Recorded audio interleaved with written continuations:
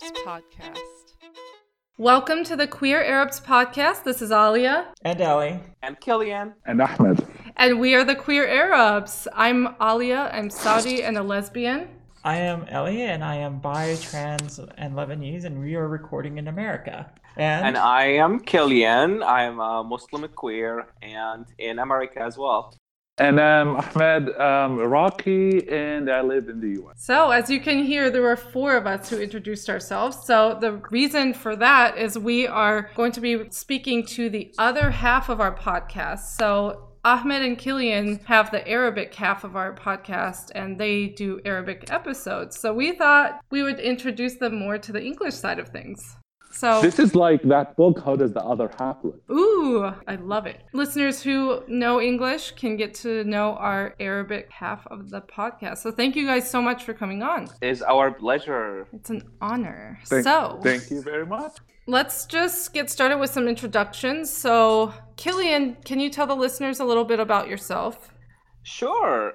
So my name is Kilian Colin. I am a civil and labor rights advocate, activist in San Diego County in California. I was born and raised in Iraq, lived briefly in Syria before moving to the U.S. back in 2011. Right now, I'm working on finishing my chemical engineering degree here at the University of California, and I am so excited for working with the Queer Arab on recording the Arabic episodes. Yes, me Yay. too. And I'm so excited you both are part of this now. So Ahmed, can you tell people about yourself? So my name is Ahmed. I was born in Iraq as well. Moved to the U.S. like 12 years ago. And have been living here ever since. And I've been busy with school and work and all of that. And I still have a day job. But I've always been passionate about podcasting. So doing a Queer Arab podcast is a dream come true. Awesome. Yeah. It's so amazing that the four of us found each other. Yeah. So. I do actually have an impromptu question. Have either of you done other podcasts? Or are we your first? As a listener... Oh. But I'm like an avid listener of podcasts. I listen to multiple hours per day.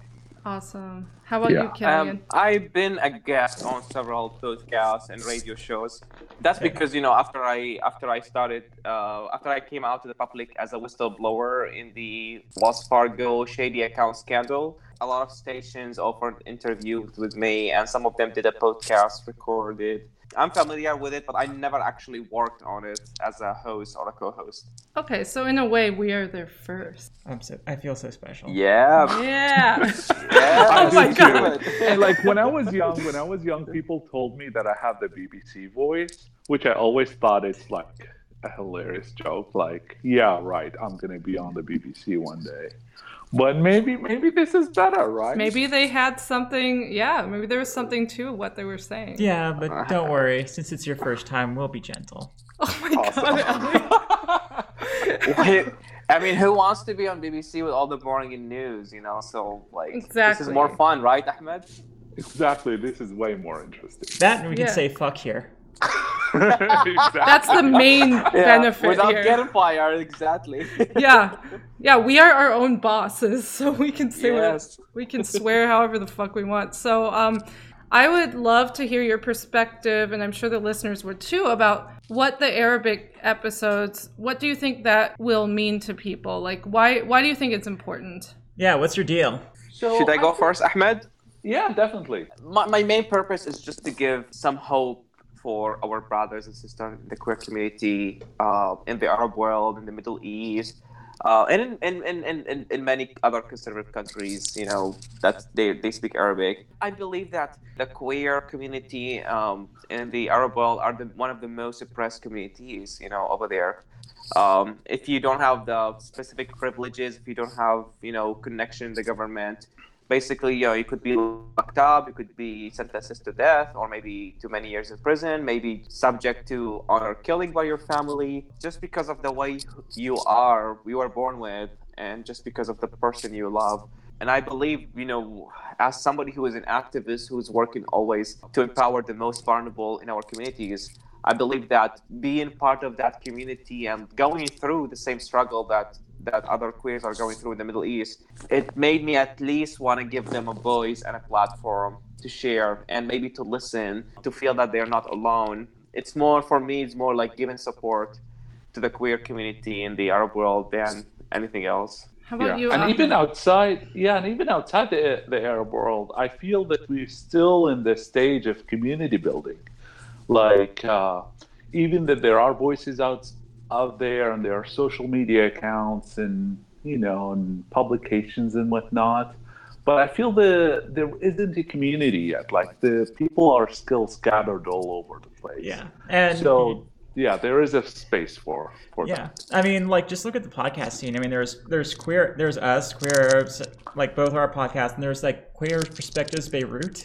Yeah, it's Queer Narratives Beirut. Queer and that's Narrative. specific to Beirut. It's an awesome podcast. And there's also like Queer Arabs Halifax. Yeah, but they're again local. And I don't know, like specifically having an Arabic language podcast about this subject is very important. So, Ahmed, what's your perspective on like why it's important to have this in Arabic? First of all, not everyone is able to speak English, right? So a lot of members in the community they don't speak English, right? So it's wonderful that we have all these English podcasts, but they just don't have access to it. Yeah. And even for those who speak both languages, I think there is something to be said to talking to someone in your own native language and learning certain terms in your own native language.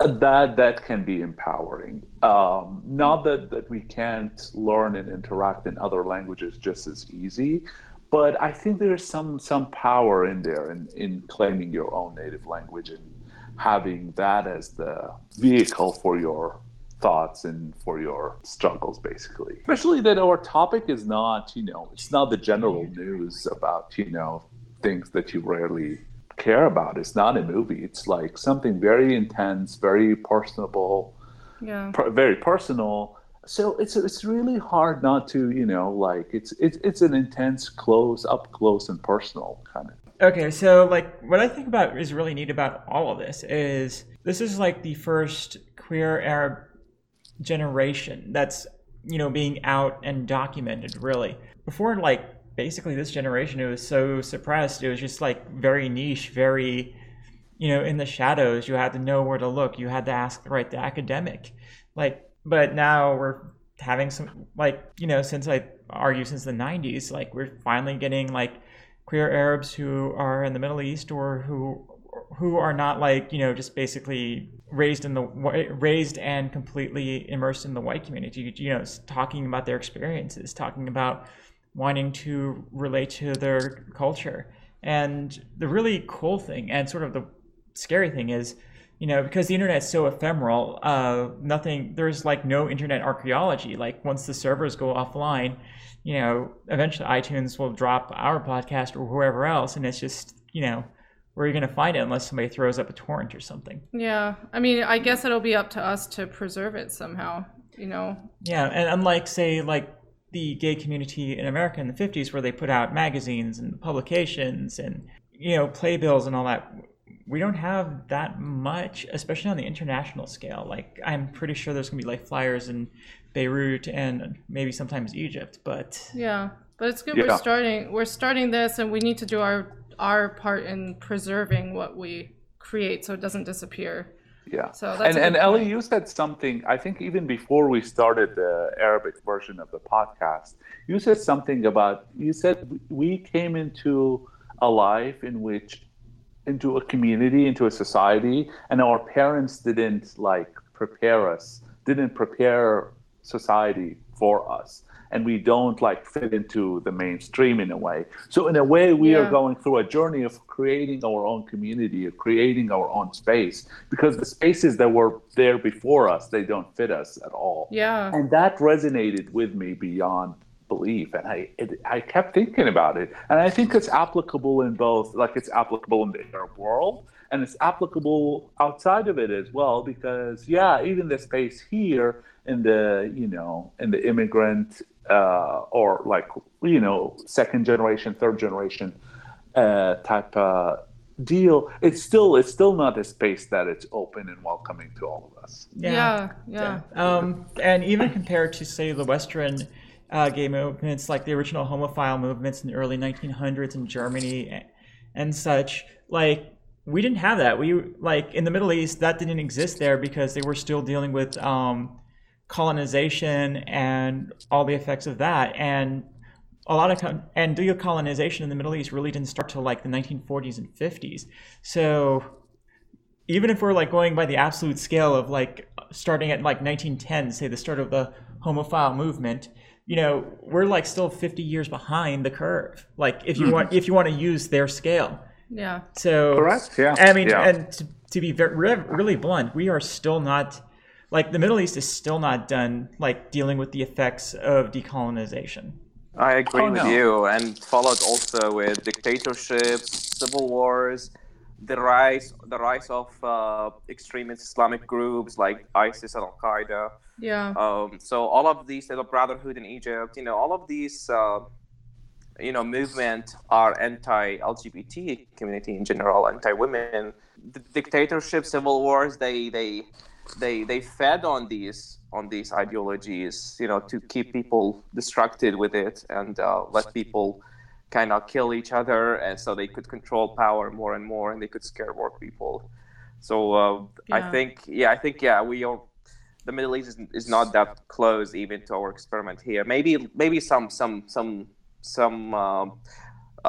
like some countries who has somehow liberal movements like Lebanon, Tunisia, Turkey. Maybe those countries will see the light in terms of LGBT rights way before any other countries. But the conservative countries like Saudi Arabia, Iraq, Syria, I don't think they will have any LGBT rights and rise in anytime soon. So unfortunately. And I guess that's another reason it's important to have the Arabic episodes so that people in countries like that know that they are not alone.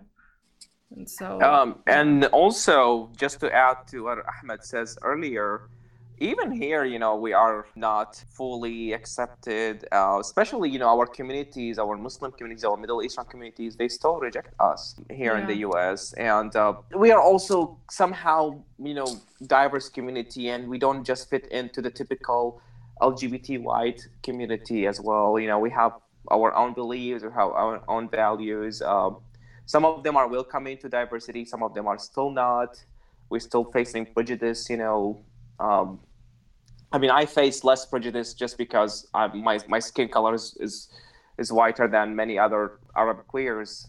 But I understand the struggle, I understand the racism within the gay community here as well. And yeah, just like Ahmed says, we're still denied a full acceptance, specifically from our communities. Yeah, you're right. That it's still an issue here. But at least, they're not raiding our apartment trying to stop this thing. Correct. Oh yeah, big time. Yeah. And we are grateful for that. Yeah. Our fight now is for acceptance, for more tolerance, for gaining a full right. Our fight is not for life or death like in the Middle East, which is, thanks God. So that's the privilege that make us different than the specifically Arabic queer situation in the Middle East than here. Well, how many episodes are we up to with them? Like, I think we've recorded the third one. Yeah, we've published 2. They've done some more recordings Yeah, since I then. think we technically have 4 recorded. Yes. Because we have like 2 parts. Like we have an episode in 2 Oh, parts. yeah, that's right. Since starting this podcast in Arabic, what are some cool things that like you've learned or you've taken away from it, the experience so far? Yeah, what have we missed out on? So, Kilian, do you want to tell them about the first episode? I don't want to speak so much about the episode because I want our listener to listen to them and know more about it. But let me say this thing, it gave me hope when I've done these interviews with the Arabic queers in the Middle East. It gave me hope. It gave me like the knowledge that actually people are resisting, even though it could be a death penalty for them.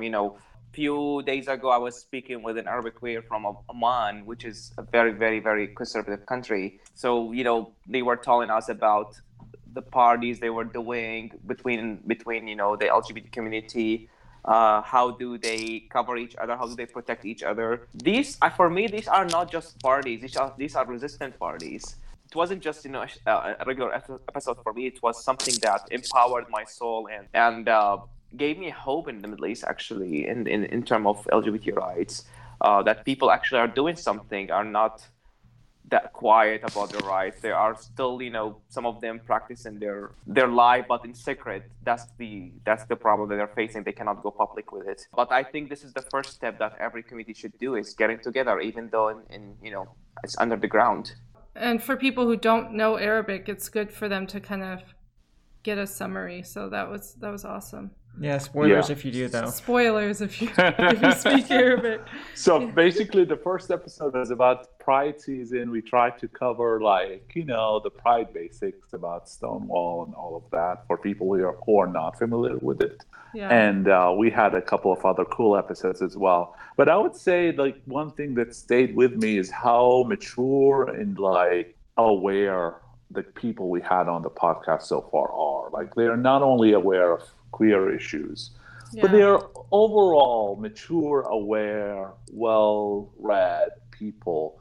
And that that left me with how amazing we are, as queer people all over the world. We are really, I feel we are really special, and we are really amazing, and we have a lot to offer to overall society beyond queer issues.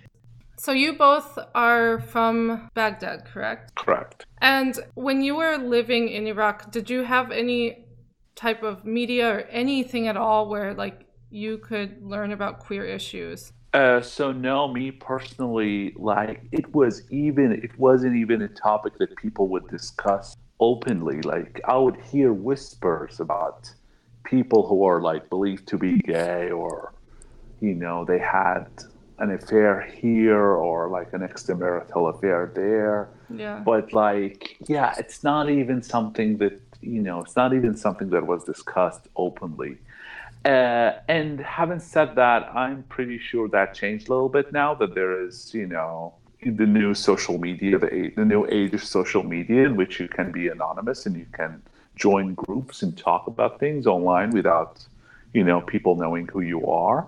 Yeah. So I would say right now people have a better level of awareness. But me personally, when I was young, no, this was before the internet. So yeah. How about you, Kilian? So my experience does not much differ from Ahmed's experience, especially that I left Iraq in my teenage years. So I did have few sexual interactions, but they were so very, very little. They were very, very minimum. It was with people who are too close to me, like my cousins. I know that sounds gross, but that, it was limited options for me. Right. And I didn't even know that it was actually a thing. I didn't even know that the queer community actually it's a thing. I thought that's a curiosity thing inside me and inside other people. So I didn't fully accept it myself because I didn't know who I am. I thought it's just normal. Everybody do it. Since, especially two of my cousins done it with me, so I thought it's just something that is normal, that people do it and don't talk about it, because it's forbidden. But then when I moved to Syria, I moved there at the age of, I think, 16 or 17. That's when I actually started exploring more options, started meeting strangers.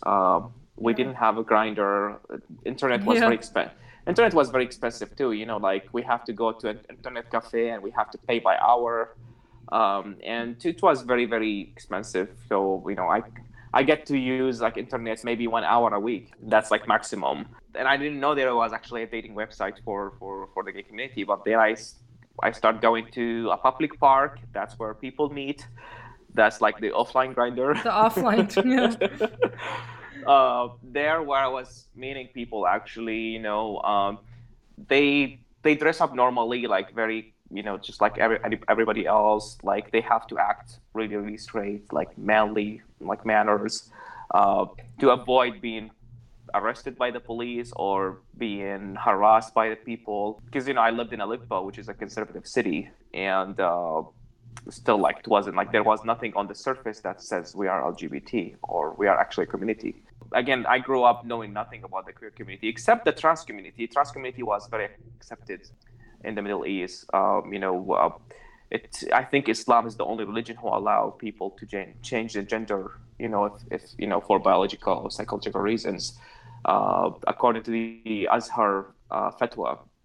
So I grew up, I know that there was a lot of trans women dancing in parties, dancing in women weddings, but for the the gay or lesbian things, that was a forbidden taboo. We don't even talk about it. So yeah, I wasn't really exposed to it until I moved to Syria. And in Syria, actually, people were they have more networking under the ground. They do secret parties. I had a partner there when I was there before I moved to the US.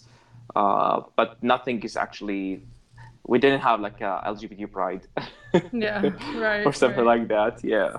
Since Ellie and I have never lived in the Middle East, it's good to get your perspective. Yeah, at this time, maybe it's not the best place to live as a couple, unfortunately. Yeah. Maybe in some parts, like in Lebanon, for example, or even in Syria, if you live in Damascus, is way more open-minded than Aleppo City. Okay. They do not have a LGBT pride or something, but you could be more openly proud about your sexuality than in Aleppo City. It's used to be in Cairo before, in Egypt, until now Mr. Sisi is attacking the LGBT community. Right. For some reason his fraudulent masculinity got affected by us coming to the surface. You're like, why is this so personal for you? I don't know. This is something I don't get it. Yeah. They think it's a sin. They think it's well, if it's a sin if you're doing it with us, not if we're doing it with each other. How is it? Right. How is it that affecting you? It's come on, man. Less for us, more for you. Just let us live. Yeah, but the promotion of the argument is the promotion of religious values against an unpopular minority is a pretty safe way for dictators to give themselves legitimacy by, being the defenders of public morality, which sucks. Yep. For Alia and I, when we met, we aside from activists who came out of town, I had never met another queer Arab. There was this one woman who owned a business and who was in the closet, and she was in her 40s at the time. So we met for coffee once, and we had nothing in common. And that was the only queer Arab that I met in Houston before Alia. So, and I can be pretty social. I tend to float in a lot of activist circles, and just no one. Yeah. Yeah, same here. You were the first queer Arab I ever met in my life, aside from myself. I definitely that I knew of, Yeah. No, I definitely think it's a new phenomena, even in the US, that there are out queer Arabs. Yeah. Because of course there's always been queer Arabs. Of course, yeah. Usually, even those who live in the US, they used to be in opposite sex marriages. Yeah. No one would ever talk about it, or even if they were to come out, their families and their communities would never know. I've even heard of people who would lie about their names and the countries that they are from in order for the word would not get out on who they are. Wow. Yeah. So even that they are in queer circles, they would claim that they are from a different country, so they don't want to be associated. They don't want someone to say, "Oh yeah, I also have a friend from Iraq. You should meet him." They don't want to take that chance. So and that continue to be the case sometimes, right? Especially in conservative cities So. But I don't know. I'm hopeful. Maybe tomorrow will be a better day. Yeah, I think things are already feeling more hopeful than, at least for me, feeling a lot more hopeful than even a year ago, when I was just Ellie and I were just getting to know other queer Arabs, really, and just knowing that this community is out there and we are starting to actually connect with each other is a huge ray of hope. So it's been very eye-opening for me. Maybe I'm just late to the party, Arabs late to the party? You don't say. Keeping up the stereotypes. We don't want to perpetuate stereotypes that we are late. Yeah, Ellie. Come on. Let's just say, unfortunately, Ali is right. Yeah. No, but seriously, it's like Ahmed mentioned earlier, it's really important that we create our own community where all of our identities are celebrated versus like separated or compartmentalized. And we need a space where we can combine like our roots and our queerness and celebrate both at once and not have to separate them.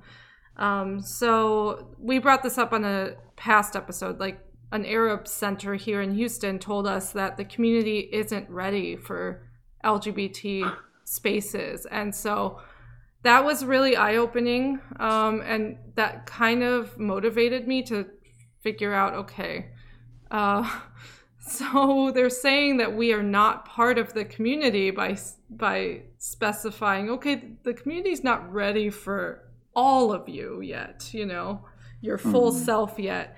And so that kind of just having it put that way made me realize. Then you were like, why? Confirmed. It's like you were like, I wish we could do a podcast. I'm like, we could do a podcast. Yeah, that's when we first started saying, oh, we should do something to like say, okay, we are part of the community, but I guess we have to find our own space within the community. Even if it's sometimes just shouting at the community, hey, we're a part of you, remember us? Yeah. Yeah, and so that's when we first started talking about a podcast, and it was just in like really briefly, and then we didn't start it till this spring.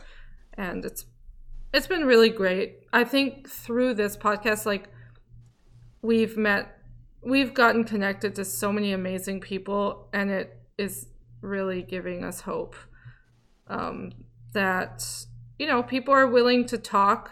And even if people want to stay anonymous, that's fine. Like just the fact that people are talking about this issue is a huge step. And also, like Kilian said, it's important that people know that they're not alone. So even though everyone's scattered around the world, like the queer Arabs are scattered around the world, it's important to know that, no, you're not alone. I mean, it might feel like it sometimes, but yeah, you'll always have a family. And it's really easy to fall into the false belief that you are alone, even if you are in a gay-friendly city, but you see like, oh wait, everyone else has a romantic interest, or everyone has a lot of good friends, and I'm by myself, and I'm, you know, so we do have, I think that's an ongoing theme in the queer community. It's a struggle we all have. Yeah. So it's really important to combat that. Yeah. Yeah. I believe that's mostly because of the absence of family role in our life. You know, even though our families, you know, accept us somehow, somewhere, still not fully embrace it. I mean, I'm talking about my case at least, and I'm pretty sure my case is not that unique for many people. I mean, my parents accepted me, but they are not fully embrace it. Like, it's not like, right. It's not like, you know, we're talking about my wedding's plans or something like that. They don't even they don't ask me if I'm dating or not, you know. So they're not husband hunting for you? No, they're not husband hunting for me, unfortunately. Yeah, so that's why I'm doing that, you know, 24/7, because nobody's helping me with it. What? They won't even introduce you to that nice gay doctor they met? Ugh. Well, I'm sure we'll get to that point. I'm sure one day we'll get to that point when like Arab moms would be like, oh, so I met my doctor and he's so great. Like, he would be so wonderful for you. Well, the only problem is my sister is still single, and like my mom's so busy husband hunting for my sister. You know? So there is some competition in my own markets, you know. So yeah, you gotta set your priorities straight, right? Yeah. Well, why can't I be a priority? So yeah, true. Ahmed, how's your family been about everything? So I've heard something recently that said that there is a difference between tolerance and between being open and being affirming. Yeah. So I did come out to my family and we exchanged messages about it, but we haven't talked about it. We haven't had a heart-to-heart talk about it. Yeah. But I don't think it's going to get any worse, right? I think this is like the this is the worst phase it can. Yeah, it's not gonna get worse. It will get better in the future. But no, I can't complain, right? Because I know that there are so many others in much worse, in a worse position. So I'm grateful for the family that I have. Yeah. Having said that, you always have questions about your extended family, and what about this person? What about that person? Yeah. Yeah, so that's even a bigger question. But having said that, you get to, I guess, even if you end up with part of your family being open and affirming and accepting, then this is the part that you have, and you don't have the other parts. Right. Yeah. Yeah, I've had to come to terms with that. There are a few people on my Saudi side who know about it and who are very supportive, but at the end of the day, like, they would never. I don't think they would be able to defend me, like if it came to be this big family scandal or whatever. I don't know if any of them would actually speak up for me. Mm-hmm. And for a while that really bothered me. But I'm coming to this space where I'm like, no, I need to just be grateful for who I have and what I have, and like they do what they can. And they're not in a position where they can like fully, stand up for something that when they're not in a safe place to do it. So I keep that in mind a lot. Yeah, our blood family is something we can't, we can't go get a new one. We can't work really hard and make them better. Like, we are in a way, they're the family that we have, and they may not be perfect, and we can choose not to have interactions with some of them, right? Because they get toxic to a point. Yeah. Yeah. So it all depends on the situation. So. Yeah. Yeah. But I feel like a lot for the people, and we have had a couple guests on the show who said no one in my family is talking to me except for one person. And that, that's heartbreaking. That's so heartbreaking. That's a very difficult thing. To lose your family is just, it's so hard because that's a lot of times that's someone's only support network for most of their lives. And to lose that must be very, very difficult to get through and to get over. And maybe no one ever fully gets over something like that. I don't know. And I believe that was the main purpose why we actually decided to do the show in Arabic. And because we're trying to tell people that your story is not, you're not alone, like your story, it is a unique story, but the struggle is almost very common in the Arab world, the Muslim world, in pretty much every conservative society. Yeah. So I think that us giving a voice to them, that's actually could be very helpful. It could be life-saving for some of us. We go through so many struggles. I personally went through, a clinical depression. I had an anxiety in the past. I attempted suicide, also. So I got a second chance in life, but that second chance is not available for everybody. So, I mean, yes, we are not doctors. We are not psychologists, but maybe that's, support that we give through our podcast will maybe will be a life-saving for some of us. Yeah, and in a sense, we can be each other's family, So yeah, and it would be amazing if through the podcast, whether the English version or the Arab version, we can reach family members and friends and people who truly, genuinely don't understand. Yes. And if they can listen to our stories and be like, wait, these are real people. Like, it's not, this is not some conspiracy made by, that evil Western influence. And my favorite phrase. And, we're not all prostitutes and, grinder addicts. Well, nothing wrong with Grindr. Maybe not in my case, but some of us. Yes.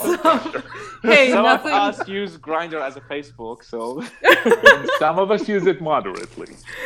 Okay. Yeah. For me, it's like Facebook or Snapchat. It's just another social media. Of course. Yeah. Yeah, we all have our levels of Grinder usage, some none and some every day. Yeah, from 1 to 10, I believe I'm 10.5. You're like 11. 11. I love it. Grinder Prime. Oh my gosh. Grinder should totally sponsor us. We're giving them so much advertising. Grinder, if you're listening, Yeah. this is really affordable. This is a great opportunity for you. It is, really and you have a number one fan, Kilian. Yes, Grinder, if you're listening, I'm more than happy to accept your Grinder premium offer. So Yeah.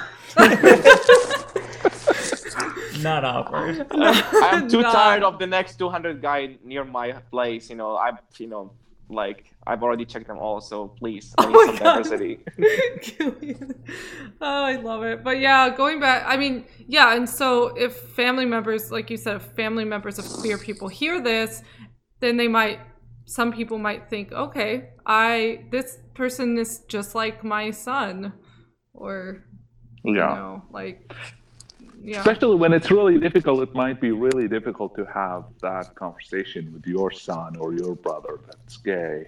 Yeah. But it might be easier to just listen to this and they're not people you personally know, but right. It's a similar point of view. Yeah. Yeah. So it's another resource for people to be like, I'm not ready to talk about this yet, but listen to this. Yeah, let's see if how overreactive they get to it. It's like they'll be like, "Oh, it's pretty neat." And it's like, "Oh, by the way, I have to come out to you now," as opposed to it's like, "Oh my God, that evil Western influence has corrupted these poor children. Pray for them." And which it's perhaps not the time. Yeah. And that's like I have a friend who's a native speaker of an Indian language. I'm not sure which one specifically. Yeah. But he's been trying to come out to his parents, and he's in such a unique position because he can't find a therapist who would speak his parents. His parents don't speak English. He can't find a therapist in the whole state that's fluent in that language. Oh wow. And there aren't any resources. There aren't any TV shows. There aren't any podcasts. There aren't any publications in that language. Yeah. And he's like, I have to explain everything by myself to them with no support. That's a lot of pressure for one person. Yeah. There's no, Yeah, no professional medium who can, someone with a degree who's used to communicating about this stuff. And who has the language and the fancy words and the charts and the graphs all printed out for them. Yeah, which matters to some people to them that's authority. That's a doctor telling me this. That's not my little child that telling me that he knows better.